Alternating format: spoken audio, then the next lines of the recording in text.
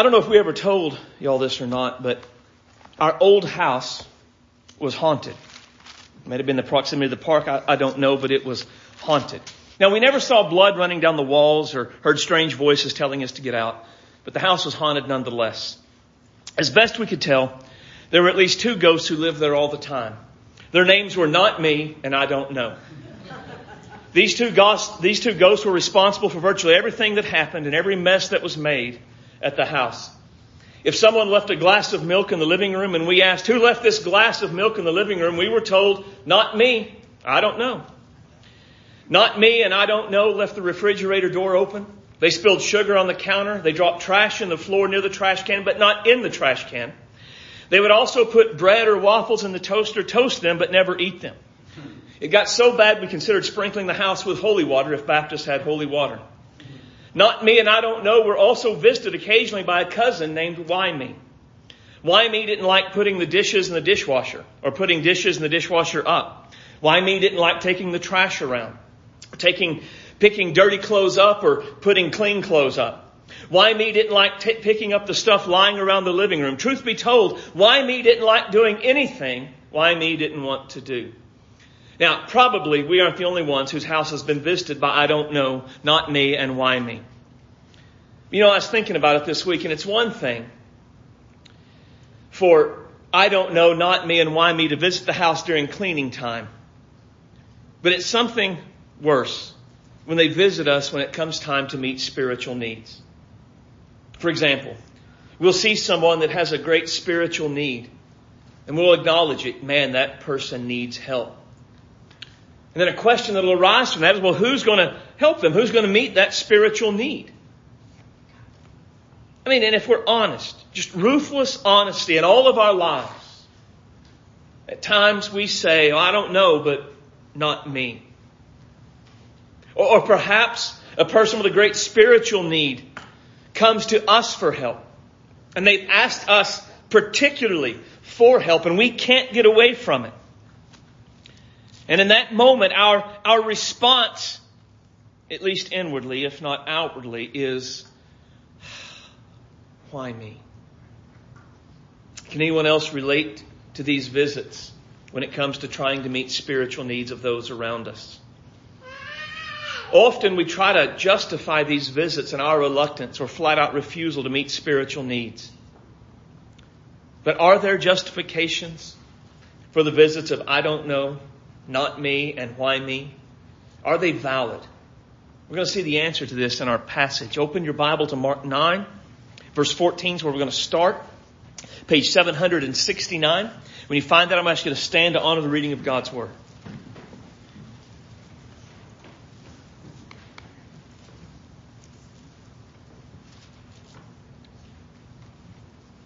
Verse 14 says, and when they came back to the other disciples, they saw a large crowd around them, and some scribes arguing with them. Immediately, when the crowd saw him, they were amazed and began running to meet him. And he asked them, what are you disputing with them on the way? What are you disputing with them?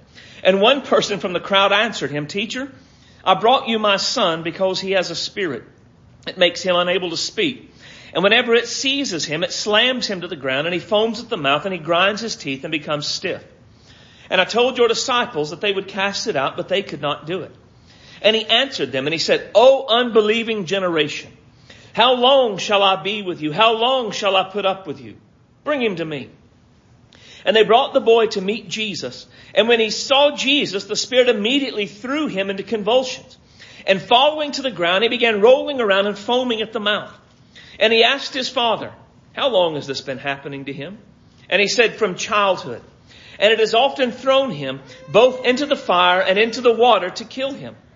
But if you can do anything, take pity on us and help. And Jesus said, if you can.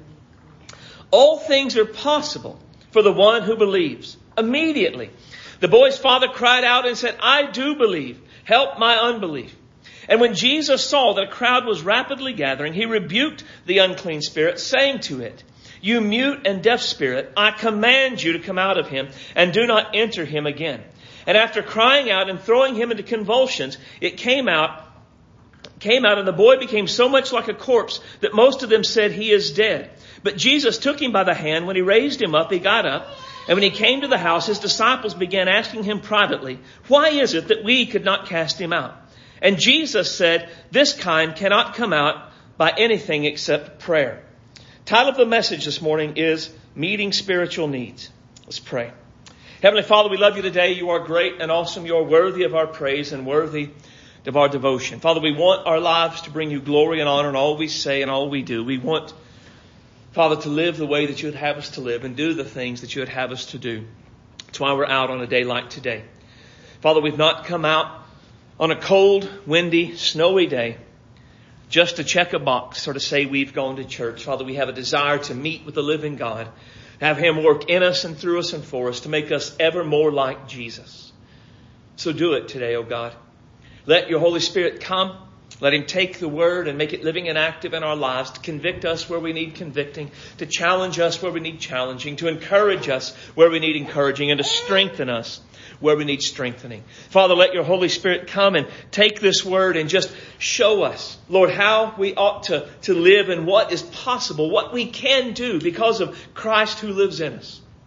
Fill me this morning with the Holy Spirit. Let him give me clarity of thought and clarity of speech, and I would speak your words and your ways for your glory. Have your way in all of our hearts, we ask, in the mighty name of Christ our Savior. Amen. You may be seated. So Jesus comes down from the Mount of Transfiguration with Peter, James, and John. Immediately upon coming down, Jesus is met with a multitude of people and conflict. The conflict surrounds a man who had a great spiritual need. We see in verse 17 and 20 and 25, he had a son, and his son had an unclean spirit who brought many physical problems into his life. The son had seizures. The spirit kept him from speaking, and the spirit had led the son to attempt killing himself by throwing him into the fire and into a body of water. And these things combined caused the son to suffer greatly. We see from verse 21, this had been going on since the boy was a child.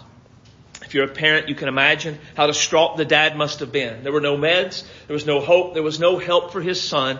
And so he did the only thing he knew to do. He brought him to Jesus. Now, this dad and his son, they had physical and spiritual needs. But the spiritual need was the root cause of the physical needs. And as we begin to see the spiritual needs of the world around us, and we work to meet them, we're going to often find that the physical needs people have are the result of deeper spiritual needs going on in their lives. We are surrounded by all manner of people who have all manner of spiritual needs. Some people are enslaved to sin, and they are captured by it, and they can't get out of it. And they think that their life of sin is a life of freedom, but their every act of sin is merely an act of slavery. It is a declaration that they are slaves to sin. And their every act of sin just makes the hold that sin has upon them greater. Others are deceived by the devil. They have embraced his lies about what is right and what is true and what it means to be saved and who God is and what God is like. And they've embraced a variety of non-Christ-centered spiritualities or religions that are keeping them from knowing the one true God and the salvation that Jesus offers. And still others are crushed by the cares of life. Life is hard. It's beating them down. And they are just feeling crushed, and they're unable to get out from underneath the burden that they carry in their life. And with these people, they are, as Jesus said in Matthew 11, they are weary and burdened. They feel like they can't take another step. They feel like they're being crushed by all of these things, and they're about to be just completely destroyed by them. And they're all around us. It's not just one or two people here or there. It is just literally hundreds and thousands of people, even in our community. And at this point, it would be easy for us to say, well, sure, that's bad, but that's not my responsibility.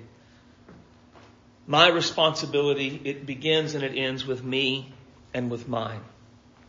I've heard many well-reasoned arguments to make the case for this sort of mindset that we should just mind our own business. We shouldn't get involved in things that aren't our particular problems. And if I'm being just ruthlessly honest, that's the mindset I would rather have myself. I mean, I am basically an introverted person. While some folks like my wife are naturally outgoing and stride up conversations with strangers easily, I am not that way. It does not bother me to talk to people I already know. And it doesn't bother me to talk to new people who probably instigate the conversation. But striking up a conversation with a stranger is well outside of my comfort zone. At the same time, I am a very private person. I am not a let's sit around and share our feelings and hug it out and sing Kumbaya kind of a person. That does not bring me feelings of peace and comfort and warm fuzzies. That just the thought of that makes me want to jump out of my skin. And these two things work together in me to make it hard for me to approach someone, particularly someone I do not know, and begin to try to help them with their spiritual needs. Now, if someone comes to me and they ask for my help, man, I'm all in. I will absolutely do anything I can. I will make myself available to anyone who comes to me. Friends, family, church members, just random people off the streets. It is no problem for me to listen, to pray with people, to give advice, to do what I can to help. It's the initiating the contact part that's hard for me. And it would be easy for me, and I would like to say, well, I'm just not wired to be able to start the conversation to help those who have spiritual needs. And it would be easy, and I would like to say, since I'm not wired that way, God only intends for me to worry about me and mine unless somebody comes to me. Now, if you're basically an introverted person, you probably know what I'm talking about. You probably feel that way as well. And if this is you, and as I've said, it's me, this passage teaches us a key principle that we must understand. Jesus intends to work through me to meet spiritual needs. Now, normally, when I use the key point, I try to use us rather than me. Our culture is way too individualistic, and so we don't need more things to tell us to focus on us as individuals. We need more things to tell us we're a community, and we ought to work on them together. But in this case, I felt it needed to be me. Because if we were to just say, Jesus intends to work through us to meet spiritual needs, what we would be tempted to do would be to alleviate individual responsibility and say something like, yes, our church should meet the spiritual needs of the people around us. But by doing that, we're taking it off of us as an individual. So if you're a note taker, write it down. Write this down and make me in great big bold letters. Circle it, highlight it, make sure that when you look at that truth, you realize it's not just us, but it's you. It's me. We as individuals. Jesus intends to work through me. Jesus intends to work through you to meet the spiritual needs of the world around us. We have a responsibility as individual disciples of Jesus to do what we can do through the power of Jesus to meet the spiritual needs of those around us. That is exactly what we see in this passage. So look at verse 17. Person from the crowd answers, "Teacher, I brought to you my son because he has a spirit that makes him unable to speak. And whenever it seizes him, slams him to the ground, he foams at the mouth and he grinds his teeth and becomes stiff. I told your disciples they would cast it out, but they could not do it." This man had a great spiritual need, and he believed Jesus could help. But Jesus wasn't there. And so he found disciples of Jesus, and he expected that those who knew Jesus, they could help meet this spiritual need. And the lesson I think we should learn is that the world around us, many people often believe Jesus can meet the spiritual needs they have. And they also expect us to be able to help. When people come to us for help with spiritual needs, they aren't so much asking for our help as they're asking for Jesus' help. They come to us not because of us, but because we know Jesus. And they don't. And they believe that we can secure Jesus' help where they cannot. Now, some will respond to this by saying the expectation of others is not the standard we're to live by, and that is absolutely the truth. However, we notice in this passage, look at verse 19. And he answered them, he being Jesus, O unbelieving generation, how long shall I be with you? How long shall I put up with you? Bring him to me. Who is he calling an unbelieving generation? Who is he saying, how long should I have to be with you and put up with? The disciples. Jesus expected that because they knew him and they had seen him and he had given them authority. We've already covered Jesus gave them authority to do this. Jesus expected they could do it through him. Jesus was in fact unhappy about their inability to meet this spiritual need. So it's not just the world that thinks we should be able to help them with their spiritual need. It's Jesus as well. The problem is, in the church world today, we have accepted what I guess you would call low expectation Christianity. And in low expectation Christianity, it is normal and it's acceptable for someone to have been saved for several years and still not be able to help others with their spiritual needs. It is normal and acceptable for someone to have been saved for several years and still not know how to lead someone else to Jesus. It's normal and acceptable for someone to have been saved for several years and still not know how to help others deepen their relationship with Christ. It's normal and acceptable to not know how to help others live for Jesus once they get saved. It's normal and acceptable for us to not know how to study the Bible with someone, not to know how to lead someone in prayer and to pray with them. And what's really shameful is we don't accept this low standards in anything else. I mean, I think I could go to any of the places where y'all work. And I could say, Scott, if you hire a new bank teller tomorrow and you put this new bank teller with someone that's been there for 3 years, would you have an expectation that they could show them the ropes and how to do it? And if they couldn't, I expect that that would be a problem. Am I correct or am I making things up?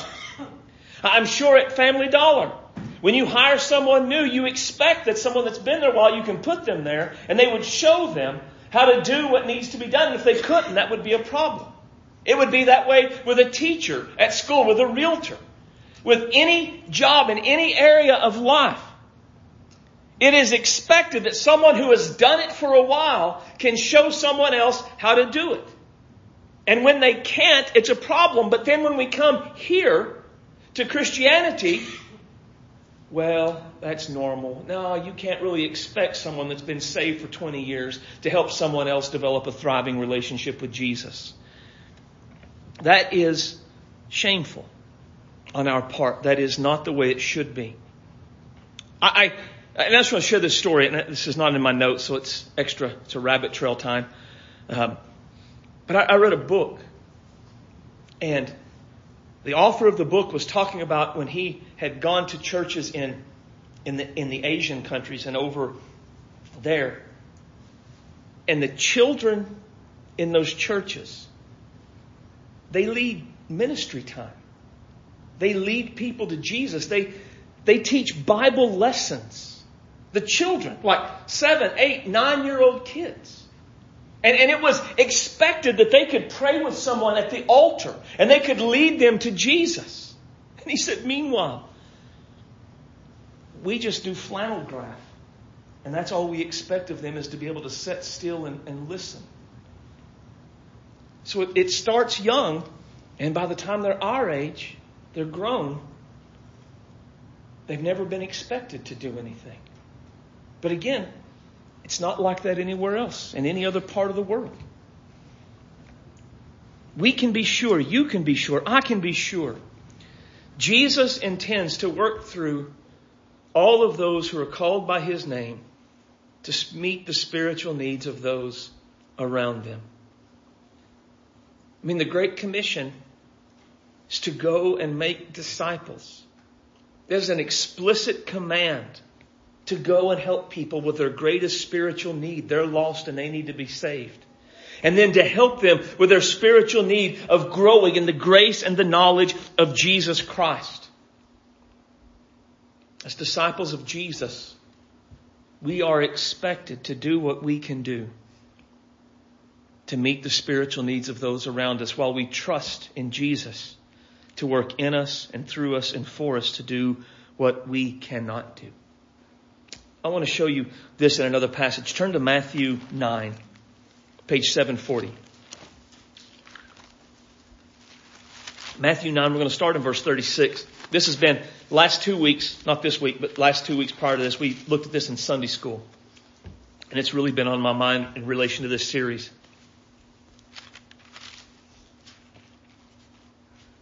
And it gives a good picture of what we're talking about with meeting spiritual needs. So if you look at verse 36, it says, Jesus saw the crowds and He felt compassion for them because they were distressed and downcast like sheep without a shepherd.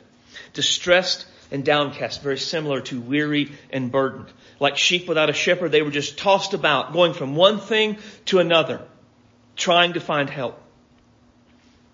Jesus says to His disciples, the harvest is plentiful, but the workers, the laborers are few. And He explains that here's the problem. The spiritual needs of the people around them was greater than the number of people who were working to meet those spiritual needs. Well, what was true then is true now. There are far more spiritual needs in Guyman and Goodwill and Hooker and Texhoma and to the ends of the earth than there are laborers who are willing to go and meet those spiritual needs, to do what they can. So Jesus gives one of the ways that we're to help with this. Verse 38. But plead with the Lord of the harvest to send out workers into His harvest. In response to the overwhelming need of laborers, we are to pray. Pray for the Lord of the harvest to raise up laborers to go out into His harvest. Part of meeting spiritual needs is praying for God to stir up disciples of Christ to rise up and to go out and do what they can to meet the spiritual needs. This is something we should pray this on a daily basis. Pray for God to stir us up and send us out. But notice, Jesus doesn't end with telling them to pray for laborers. Look at chapter 10 and verse 1. Jesus summoned His 12 disciples, gave them authority over unclean spirits to cast them out, to heal every disease and sickness. I'm not going to read the names in verses 2 through 4, but jump down to verse 5. These 12, Jesus sent out. So here's what He said.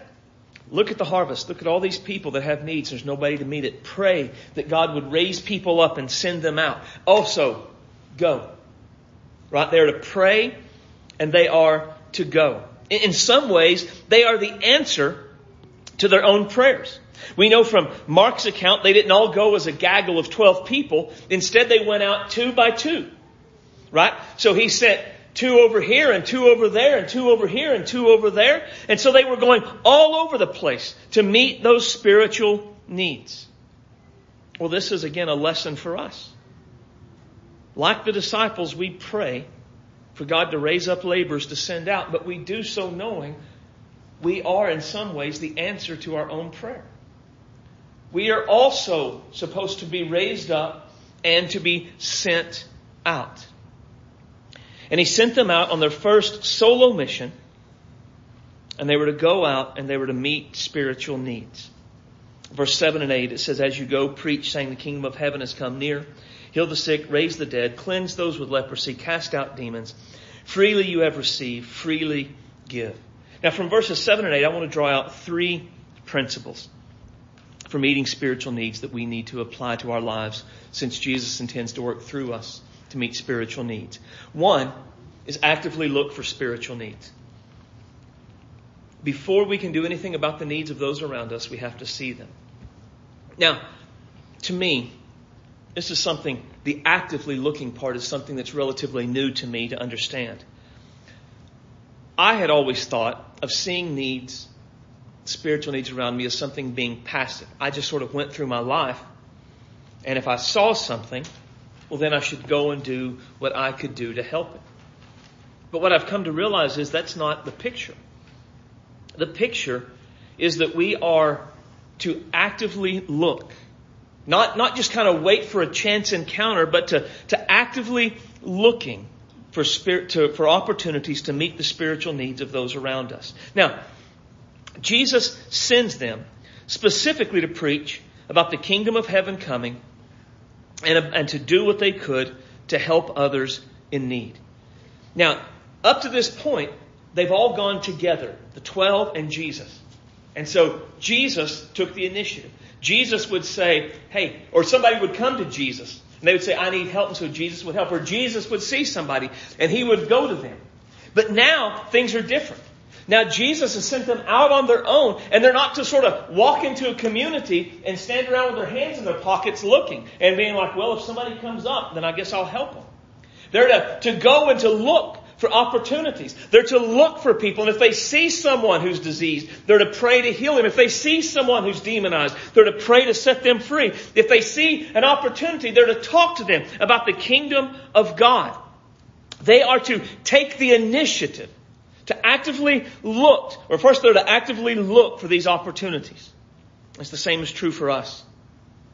We should always be actively looking for ways we can help meet the spiritual needs of those around us. Seeing the spiritual needs of those around us should not only happen if we're sort of basically assaulted by the need and can't help but see it.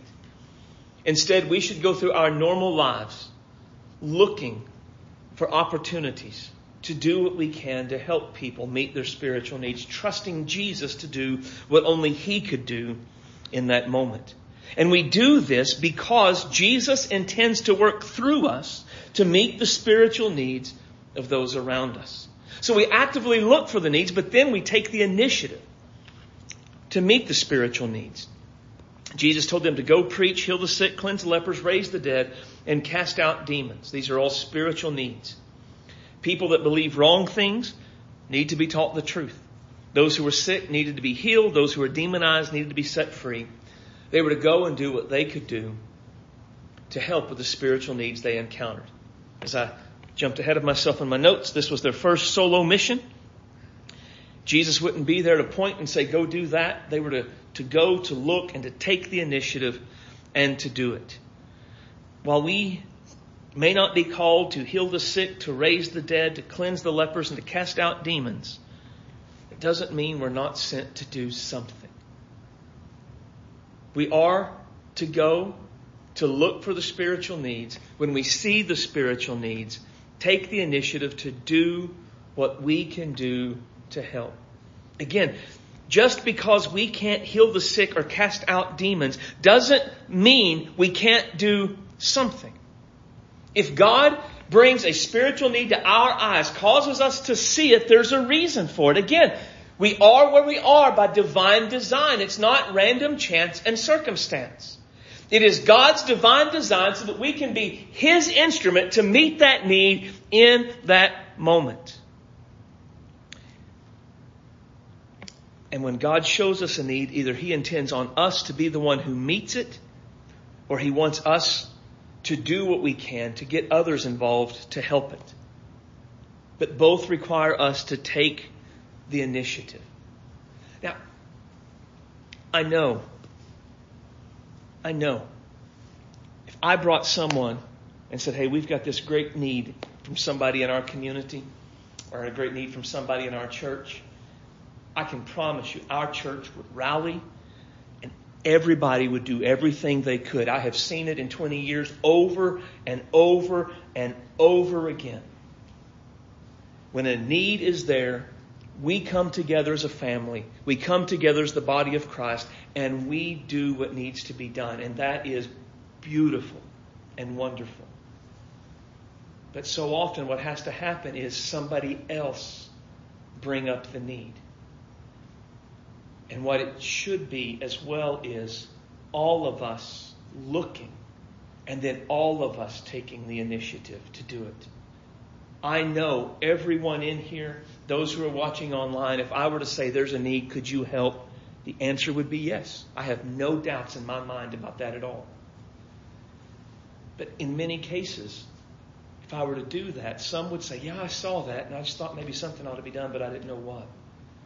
And what I'm calling for is to take the next step and say, yes, I saw that, but now I'm going to take the lead in doing it. Maybe it is a need that's too great for any one person to bring it before the church, to say, hey, what can we do to come together to help?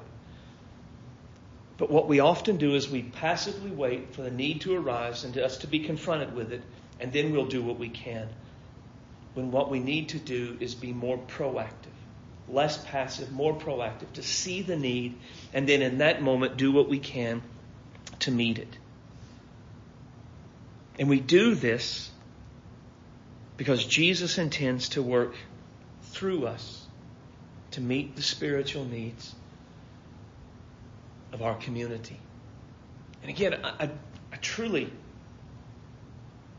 I don't want this to be a burden, right? I'm not trying to say, hey, this is more you need to do and less I have to do. I'm not doing that. In my mind, what this is this is freedom, right? It doesn't take a pastor to lead someone to Christ.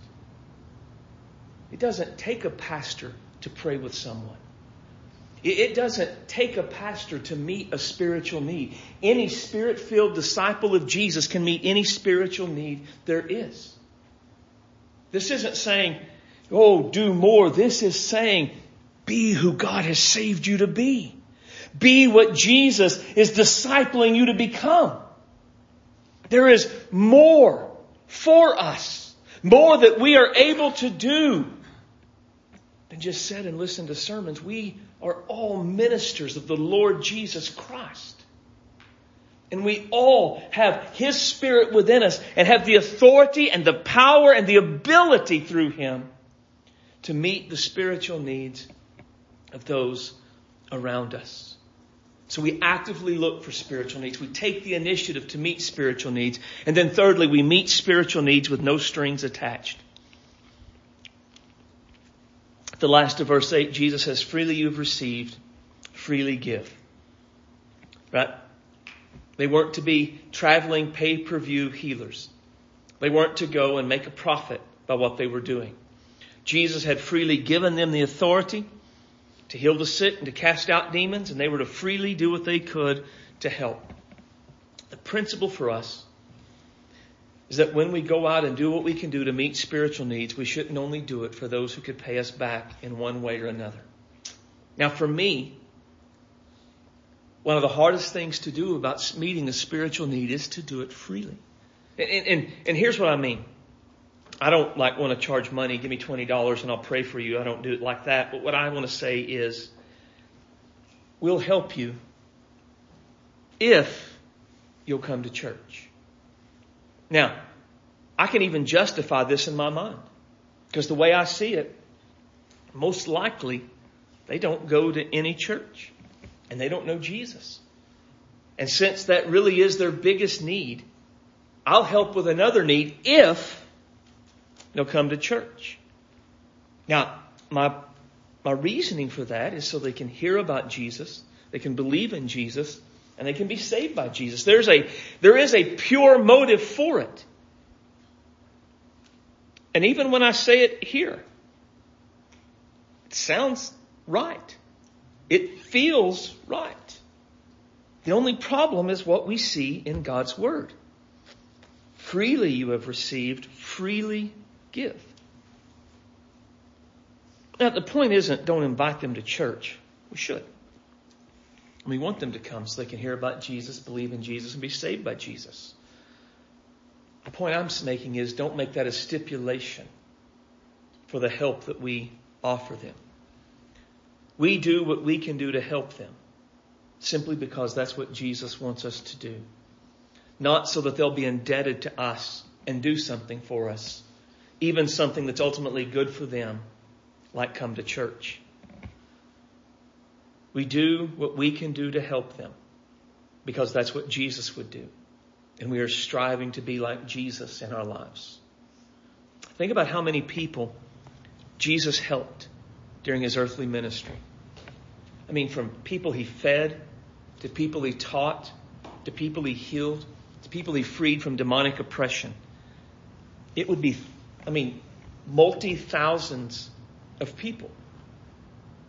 But out of all of those thousands of people he helped, how many people were deeply devoted disciples when the book of Acts begins? Only around 120. He didn't help them for what they could do for him. He didn't even help them just so that they would become his disciples, even though that was what was best for them. He helped them because that's what he did. That's who he was. That's the example we're to follow. All disciples of Jesus are meant to do what they can do to meet the spiritual needs of those around us.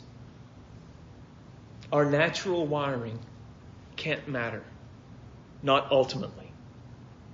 Disciples of Jesus are not called to live or do naturally on anything. We are called to live by faith and do things supernaturally. Everything about the life of a disciple of Jesus is supernatural. We believe in a supernatural God who has done supernatural acts to secure our supernatural salvation. And we know about this through a book that he supernaturally inspired and supernaturally preserved for thousands of years. Everything about our life as disciples of Jesus is supernatural. A supernatural spirit revealed our need for a supernatural Savior. And when we believe that supernatural spirit regenerated us and made us a new creature, and we are filled with a Spirit who does supernatural things, some supernatural way, Christ lives in our hearts. Our natural wiring cannot be the litmus of what we do. It cannot be the ultimate of our lives. We are something different as born-again, Spirit-filled disciples of Christ. And being something different causes us to live different. And so what we all need to do is to choose to reject the I don't know, the not me, and the why me mentality. We need to begin to actively look for the spiritual needs in our community as we go out. When we see those needs, we take initiative to meet those needs and then to do it with no strings attached. Just do it because that's what Jesus would want us to do. If you would say you're a disciple of Jesus today, I want us to take time in this time of response and pray. And as we pray, I want us to pray in 5 specific ways. Right? First, give me a mind to think, to look for spiritual needs. This one is for me, maybe not you. I forget to look. I will leave my house going to Walmart and say, I'm going to look for spiritual needs and do what I can when I'm there. And I'll walk in the door. You know how far it is from our house to Walmart. I'm not talking an hour to get there. 2 or 3 minutes, even if I walk. And I will walk in the door, and the smell of fresh bread or the thought of something not on my list will hit my mind, and I will be back home before I think to look for spiritual needs. So pray to have a mind to think. Pray to think. That's what I pray. I pray that all the time. God, help me to think and not just act, to think, to look. And then ask God to give us eyes to see spiritual needs. There is a particular way we're supposed to see if we're going to see spiritual needs as a part of the problem people have. Ask God to give us a heart that's compassionate, cares. Right? Jesus was moved with compassion. Often, when he saw the crowds, he felt compassion for them. That's who we want to be, Jesus. Gives courage to meet it. And it does. That's going to take courage. Again, if somebody comes, it may not take as much courage. But that initial, if it's us taking the initiative to do it, it's going to take courage. Pray for courage to do it.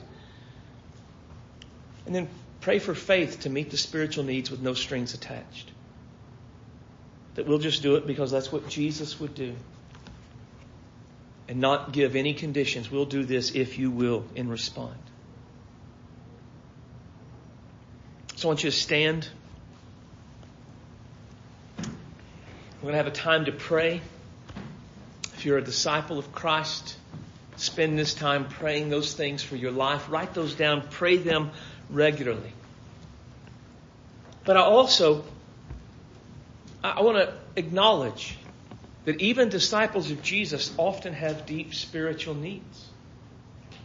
Even those who are devoted disciples of Jesus can struggle against the pull of their sinful nature. And they need the deliverance, the freedom that Jesus can give. Even disciples of Jesus can allow wrong thoughts to come into our minds, and we can begin to be deceived by the devil about who God is or what God is like. And certainly disciples of Jesus can be crushed by the cares of life. So I want to give opportunity also to say, if you're a disciple of Jesus and you have deep spiritual needs this morning, there's help for you as well. The message to you is not go and do, but suck it up. The message to you is first come to Jesus. If you're weary and burdened, come to Jesus. If you labor and are heavy laden, come to Jesus. Learn from Him. Take His yoke upon you. Find rest for your souls today. All of our service for Jesus, it has to flow out of the work He has already done in our hearts. So if you have deep spiritual needs, don't just leave here thinking, well, I've got to go do more. First, come and find your rest in Jesus. Spend this time and you seek Him for you, and you find your rest, and you find your freedom, and you find in Him what your soul longs. And then go out with a passion to serve the great Savior who has done great things in your life. I'm going to pray. The altars will be open if you want to come forward, or you can pray where you are. But spend this time praying in one way or another. Our Father, we love you today. You are great and glorious. You're wonderful and worthy. Father, help us today to receive the message. Receive your word. Open our eyes to the great needs around us. Our hearts care. Give us the courage to go and to do, and let us trust you to bring about whatever results need to be done. I pray also, Lord, for those who are here today who may have great spiritual needs themselves. I don't ever want to just add weight upon weight, burden upon burden onto people. There is a Savior who gives rest. There's a Savior who's gentle, kind, caring. He can lift the burden. He can speak the truth. He can set the captives free. Let us all be sure we are resting in Christ. We are abiding in Christ. And everything we do flows out of that. Give rest for the weary today, we ask in Jesus' name. Amen. At the